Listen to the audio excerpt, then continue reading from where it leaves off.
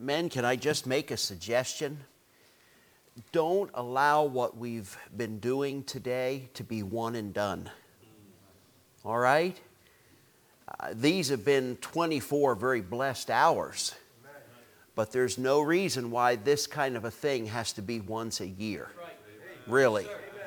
I was just sitting there a moment ago. I appreciate the men that prayed for and prayed with me. That ought to be the norm in church life. Really, that's the body of Christ at its best. And so I would encourage you in that way. I'll just mention this. In your materials that you've been given and so on, I put a couple of items. You may have seen there was a kind of a bulletin type paper entitled The Quiet Hour, a guide to an hour alone with God. I'll just give you a little hint. There are 7 more of them on our ministry website, and the website information is there. But they're in a PDF format. You can print them off. You can copy as many as you want. That's why they're there. But if you really enjoy something like was done yesterday, these are good resources that you can just use over and over again. There's a AAA prayer meeting sheet there. Again, on the website, there's a whole collection of those kind of things that can be copied and printed and used in your own church prayer meetings, your own Bible study, your own family. So I just wanted you to know that's all there. It's free. And all you need to do is go get it. Let's take our Bibles. Thank you for allowing me to share during these days. It's been a great, great blessing. Go with me, if you will, please, to the book of Job, chapter 5. I'm going to shift gears here just a little bit. We have heard a lot in the last 2 days about the aspect of prayer that involves our requests, how we pray, when we pray, what we pray for, and so on. I want to kind of flip the coin, so to speak, and in this final session speak to you more about how you handle the answers to prayer. And I hope this will be an encouragement, because to be very honest with you, sometimes it's difficult to process the answers. It would be a whole session in itself, but I do believe that God answers prayers in sometimes a definite way, sometimes in a denied way, sometimes in a delayed way, sometimes in a different way. I understand that, but that would be another lesson for another day. But I'm simply saying that it can be difficult to process what God is doing and how He's doing it when we pray. There is nothing in Scripture that prayer teaches or is taught as a name it, claim it, you ask for it, you got it concept. May I remind you, prayer is not the means by which we get what we want, it's the means by which we find out what God wants. And I think all that's very important to balance out everything that we have said. Well, here we are in Job chapter 5, and I want to just direct your attention to a couple of verses. You know the story. You think you've had a bad day, you ain't seen nothing yet. At least when we read the book of Job. Job in chapters 1 and 2 is incredible. I marvel at what we read in that chapter about the days when Job lost so much. But you know, to be honest with you, as you begin to work through this book, let's face it, the best of men are men at best, and Job at times struggled as a man. Well, here we are in Job chapter 5. The discussion is continuing with him and his friends. Verse number 6, although affliction cometh not forth of the dust, neither doth trouble spring out of the ground, yet man is born unto trouble as the sparks fly upward. And all God's men said, Amen. We know that to be true. But notice verse 8, I would seek unto God, and unto God would I commit my cause. which doeth great things and unsearchable, marvelous things without number. Notice that phrase, unto God would I commit my cause. Heavenly Father, I don't for one moment claim to understand everything that you are doing.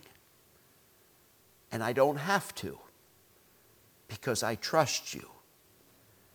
But Lord, I realize that some of us at certain times do struggle even with that element of trust.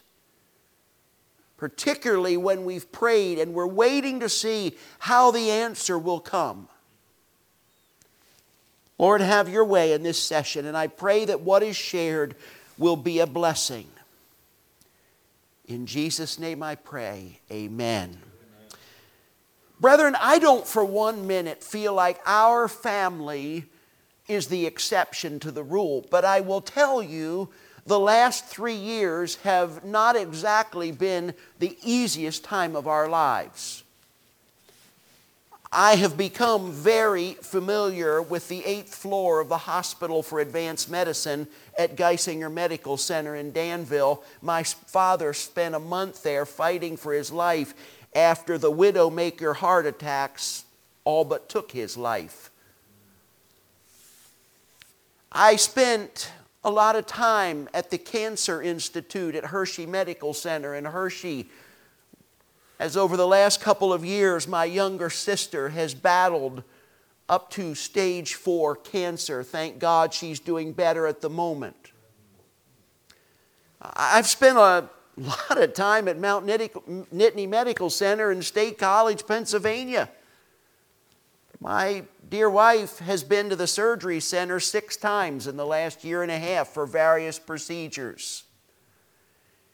It's just been one of those seasons of life. I told you where I was last Friday and Saturday with my mother and the loss of her vision and what is happening now in her situation. I'm not here to gripe. I'm just here to say life isn't always easy. It's not that I think we're worse off than any of you, because very likely others have experienced much the same kind of a thing. But I do know that when these things go on in life, sometimes they perplex us. It's not an issue of being a pessimist. It's not an issue of being an optimist. It's being a realist. I guess it was last summer there was a discussion held at my parents' home. Interestingly enough, it involved my parents, my wife, and my sister. I wasn't there, but I heard about it. And initially it was my sister who was just sharing from her heart some of the occasional frustrations she had felt through much of what I've just described to you. And in the process of the conversation, she said one of the hardest things for her is, for example, to be on someone's Facebook and read that just a few weeks ago or a few months ago they were battling a terminal illness, and we prayed, and today they're free of that disease. They're completely recovered from the injury. And she said the thing that always is hardest for her is suddenly God is good because He answered my prayer. As if to say God became good when He answered my prayer. And she said, that's so hard for me. She said, I get so frustrated because sometimes the answer is and sometimes the answer isn't. And how do you work through those times?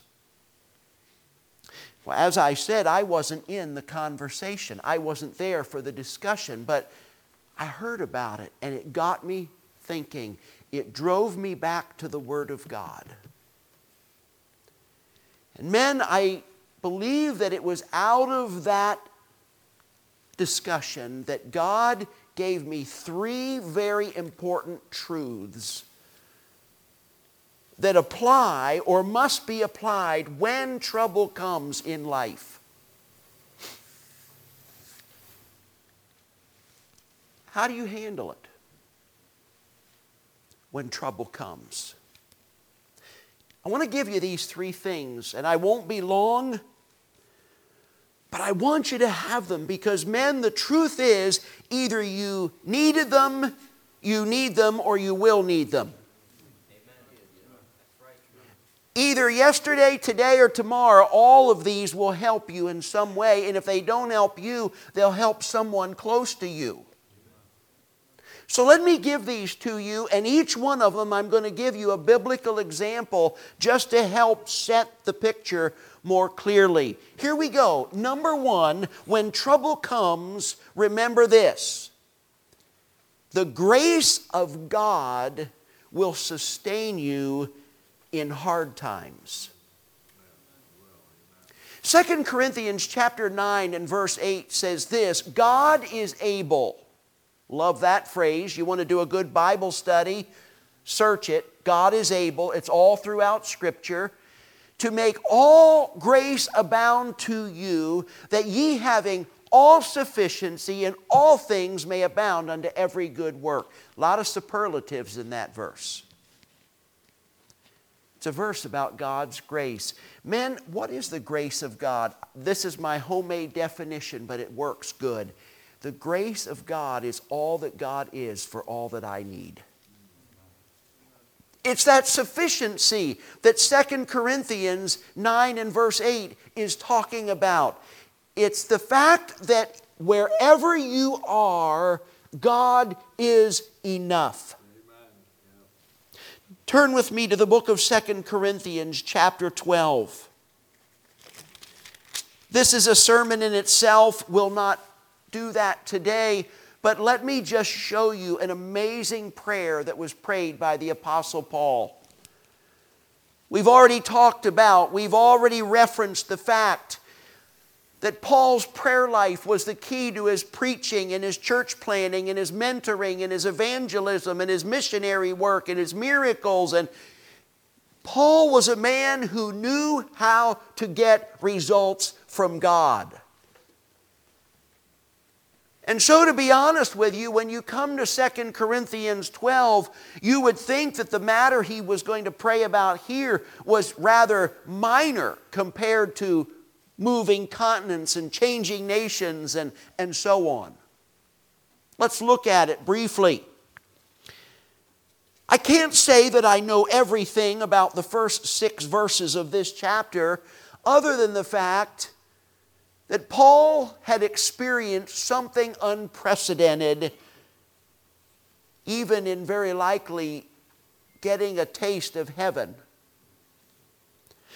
Then we come to verse 7, and lest I should be exalted above measure through the abundance of the revelations, there was given to me a thorn in the flesh. Let me stop right there for a moment. I'm not absolutely certain even what the thorn in the flesh was, though there has been varied speculation. Some have suggested it was a limitation with his eyesight. And there are several times when he references concern about his ability to see. Some have said it involved a speech impediment of some form that limited him when he was trying to talk. Others have spoken of the fact that his body, through some of the things listed in 2 Corinthians 11, shipwrecks and beatings and stonings, and had taken a toll on his body, resulting in permanent disabilities. It has even been suggested that maybe Paul dealt with something like a chronic fatigue, because he often speaks of living in weakness, coming in weakness. Don't know for sure. But here's what I do know. Whatever it was that Paul experienced, this thorn in the flesh, it was a physical problem that humbled him and hurt him. Don't know more specifically than that. He speaks of the messenger of Satan who buffeted him. To buffet literally means to punch, to strike him. It was as if day after day after day he suffered hard-hitting blows in his physical body. So we come to verse 8. Yes, Paul, the man of prayer, what did he do? Exactly what any of us would have done. Exactly what any of us do now when someone gets a bad diagnosis or goes through a traumatic injury or faces a permanent handicap or whatever. Verse 8, for this thing I besought the Lord thrice that it might depart from me. He asked God to remove it. And we should. Watch what happens. And he, being God, said unto me, my grace is sufficient for thee, for my strength is made perfect in weakness. Men, if I could completely explain this, that would make me God. So don't expect that to happen. But here's what I see. Paul comes to God and says, dear God, will you please take away this physical ailment? And God said, no. I'm going to leave it there. But along with it, I'm going to give you my grace, which will be sufficient and which will sustain you. You see, God said, your physical ailment is going to empty you of yourself so that you can be full of me. Amen. Guys, is that not a great way to approach physical limitations? God is using them to empty me of myself so that I can be full of Him. That's why Paul would go on and say, most gladly, therefore, will I rather glory in my infirmity, that the power of Christ may rest upon me. Verse 10, I take pleasure in infirmities, reproaches, necessities, persecutions, distresses. For when I am weak, then I am strong. Dear brother, understand today that God's ultimate purpose is not to keep you healthy and wealthy. To make you secure and successful. To give you all the things and thrills of life. Every pleasure and possession you could possibly enjoy. That's not God's ultimate. That's the way the world thinks. Because the world is focused on the here and now. But those of us who know the Lord are focused on the then and there. And God is doing things now to prepare us for then and to accomplish more in the process. My wife has not been with me to hardly a meeting in the last 8 or 9 months. That's not been easy for her. That's not been easy for me. Believe me, we've had to throw ourselves into this passage of Scripture over and over and again and just say, God, don't understand it. Don't have it figured out. But we are depending upon you for your grace to sustain us. And it does. It will. But let me give you a second thing. Number one, the grace of God will sustain you in hard times. Number two, the goodness of God will encourage you in good times. Psalm chapter 27 and verse 13 says this, King David speaking, I had fainted unless I had believed to see the goodness of the Lord in the land of the living. The goodness of God. Do you know who said that? David. Take your Bible quickly. Go with me to the book of 1 Samuel chapter 30. 1 Samuel chapter 30. Again, I don't have time to develop the story greatly except to say that David and his mighty men were away on a mission. They come home to Ziklag, their hometown. Verse 1 of 1 Samuel 30 tells us they found that the Amalekites had invaded and Ziklag had been smitten and burned with fire. Verse 2, they had taken the women captives. They took all the women and children as hostages. Wow. Can you imagine? Verse 3, David and his men came to the city. It was burned with fire. Their wives and their sons and their daughters were taken captives. Verse 4, then David and the people that were with him lifted up their voice and wept until they had no more power to weep. They literally dried up their tear ducts, crying. You know what's interesting? We're given a list of David's mighty men. These were tough guys. These are men who accomplished some amazing feats of strength. But at the loss of their homes and the loss of their families, they literally wept till they couldn't weep anymore. But then we find in verse 6, David was greatly distressed. And this is a little hard to comprehend, but here goes. For the people spake of stoning him, because the soul of all the people was grieved, every man for his sons and for his daughters. You say that's impossible. No, folks, it really isn't. Because not only are we a physical and mental being, we're an emotional being. And I hate to say it, but in the amazing design of the Creator, emotions, as powerful as they are, have the ability to overcome the strongest mind and the strongest body.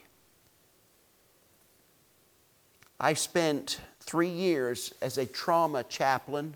I had spent a number of years in fire and rescue, but I spent some years while we were starting this ministry as a trauma chaplain, and because we weren't traveling a lot, I could work at the hospital, and it was my job to show up as the shock absorber when traumatic events happened. I remember one particular night, a 16-year-old boy had been killed in a neighboring county in an automobile accident. I was there when the ambulance arrived with his body, and I was there at the door when his parents came through the door, and it was my job to care for them. And you can only imagine how difficult of an evening it was. I had to take them back and pull the curtain and pull the sheet back, and you can only imagine the grief and the loss. A little while later, we're in the family room. Mom is sitting there in a chair, her head's down. She's very quiet. I walked over to her and I got down on one knee in front of her, and as I had done on other occasions, I said, "Ma'am, could I pray with you?" When I said that, she looked up at me and she said, "God hasn't helped us yet. Why would He help us now?" And she took her fist and she pulled back and took a swing at my face. And if I had not flipped over backwards on the floor, she'd have punched me right in the face. A little bit later, her husband was standing there in the room. The coroner is standing next to me. This man turns around and he starts pounding on the wall and yelling. He turned around and he said, "I am so angry I could kill somebody. I'll start with one of you guys maybe." You know what happened? Emotions overran the strongest minds and bodies. I wasn't the problem. But at that moment, these people lost control. That's what happened in David's situation. The men that had served him so loyally suddenly began picking up stones as if to say, "You're the one that got us into this mess. We will take your life." Wow, you talk about a desperate moment in David's life. Things were not going well, and they sure didn't seem like they were going to get any better real soon. But man, you've got to see the last part of verse 6. But David encouraged himself in the Lord his God. Why could David, years later, say, I had fainted unless I had believed to see the goodness of the Lord in the land of the living? It's because he had come this close to fainting. Come to think of it, he'd come this close to getting killed by his own men. But he had experienced the fact that even when life is at its worst, God is at His best. Our campus pastor at our children's home in India, I've heard him say it so many times. Pastor Whaley, just a little short guy. He's translated for me many, many, many times when I've preached, but he'll be up in front of the staff in devotions, or he'll be in chapel in front of the students, and you'll see him, he'll kind of grab a hold of the pulpit, and he'll get up on his tiptoes, and he'll kind of lean up, and he'll say, God is good. And all the people in front of him will answer all the time. And then he kind of amps it up a little bit. God is good. And everybody answers back all the time.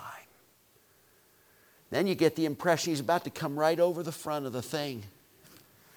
One more time, he goes a pitch higher and a little further, and he'll say, all the time. And everybody answers back, God is good. Men, I can't tell you that everything in your life, everything around your life, in and of itself will always be good. Bad things happen to good people. But I'm so thankful that as David learned, God is good all the time. And the goodness of God will encourage you in good times. And when you see something that is an indication of God's goodness, you can be encouraged. Let me give you the third thing quickly. Number 3, the glory of God will motivate you at all times. The glory of God will motivate you at all times. 1 Corinthians chapter 6, verse 20, glorify God in your body and in your spirit, which are God's. Men, what does it mean to glorify God? Can I give it to you very simply? It's allowing your life to become a showcase in which the goodness and greatness of God are put on display. That's what it means. Amen. Glorifying God. John chapter 11. John chapter 11. Lazarus is sick. We happen to know throughout the Gospels that Jesus was a very good friend of Mary and Martha and Lazarus, who lived in the village of Bethany. Mary and Martha send word to Jesus that their brother is sick. By the way, this wasn't just a sore throat. This wasn't a sinus infection. It wasn't just a case of a 24-hour stomach flu. This was bad. You say, how bad? It took his life. But it's interesting, verse 3, when the message is sent to Jesus, they said to him, he whom thou lovest is sick. You know what that says to me? Even people Jesus loves get sick. See, isn't it amazing how from a human perspective we try and interpret everything? Oh, but God, I love you. You love me. Why me? So what did Jesus do? Well, if you don't read the rest of the passages, we would all think he just dropped what he was doing and he went racing right there. I did that last weekend. I missed a Saturday meeting because I was at the hospital with my mother. Isn't that what you do? But I find it so interesting that when Jesus gets the report, verse 4, his response is this: this sickness is not unto death. This isn't about life and death, but for the glory of God, that the Son of God might be glorified thereby. Verse 6, when he had heard therefore that he was sick, he abode 2 days still in the same place. What did he do? Nothing. I know this, he stayed long enough to let Lazarus die. And from a human perspective, it would be so easy to say, that's not fair, that's not right, that's not what I expected. But men, may I just remind you again, God's purpose was not to heal Lazarus. God's purpose was to get glory to himself. So eventually Jesus does go to Bethany. You know the story. He meets Martha first, and then he meets Lazarus, and they go to the tomb, and there they weep together.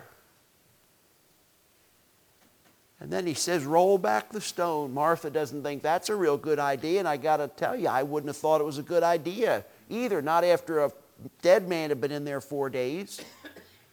But they rolled the tomb back, and Jesus spoke, Lazarus, come forth. And a dead man got up off his final resting place and walked out alive. Listen, only to die again. See, isn't that interesting? Only to die again, and Jesus didn't raise him the second time. See, if we're not careful, we think this story is all about sickness and death. It's not. It's about the glory of God. It's about sickness and death as being a means to bring glory to God. Folks, if you get a diagnosis of a terminal illness and you ask God to remove it, and God does, be encouraged in his goodness. If the next 3 months scan shows no cells, celebrate God's goodness. But understand that whether you are healthy or sick, or whether you live or whether you die, is still just the means to the end. And the end is that God gets glorified. Amen. I used a statement a moment ago, when life is at its worst, God is at its best. Can I tell you when I first heard that? I was with my father the day my brother, at 39, was diagnosed with cancer. Hey guys, it's not going well for the Palmer kids. I'm just telling you. 2 of the 4 of us have already been down this journey a long ways. I remember hearing my dad on the phone talking to my brother in Arkansas, still in the hospital. And I heard him say it, and I know my brother heard him say it, and it became sort of a philosophy of life. You know what's interesting? Though my brother fought an incredible battle, God eventually did take away the cancer. Thank the Lord, the goodness of God. But I wrote my brother a letter one day, a handwritten note. He said, brother, thank you for me. Thank you for showing me how to suffer. I said, you made God look really good through it all. And I said, if I ever have to go through what you went through, I will be better prepared because I saw you do it. God was glorified. So men, how do you handle it when trouble comes? You commit your cause to God. Absolutely. But then you recognize that the grace of God is going to sustain you, and the goodness of God is going to encourage you, and the glory of God is going to motivate you. And then, whatever God does, it'll be all right. You know what has become one of the most helpful statements to me, even through some of what I've referenced this morning, is a simple little statement that just says, if it's okay with God, it's okay with me. I've come to believe that in many ways, prayer may be the ultimate act of surrender. It is. No, it's not just giving up, giving out, giving in. But prayer still involves surrender. God, if it's okay with you, it's okay with me. I hope that'll be helpful to you today. Because really, getting a handle on the answers to prayer can sometimes be very, very difficult. May God's will be done. Father, I thank you today for your word. Thank you for these principles. Thank you for these examples. God, I don't know who of the men here today are in trouble. But Lord, I pray that these three thoughts will get programmed into our hearts and minds and lives and will become foundational principles that will enable us to live for God, even in the worst of times. Thank you for what you'll do in Jesus' name. Amen.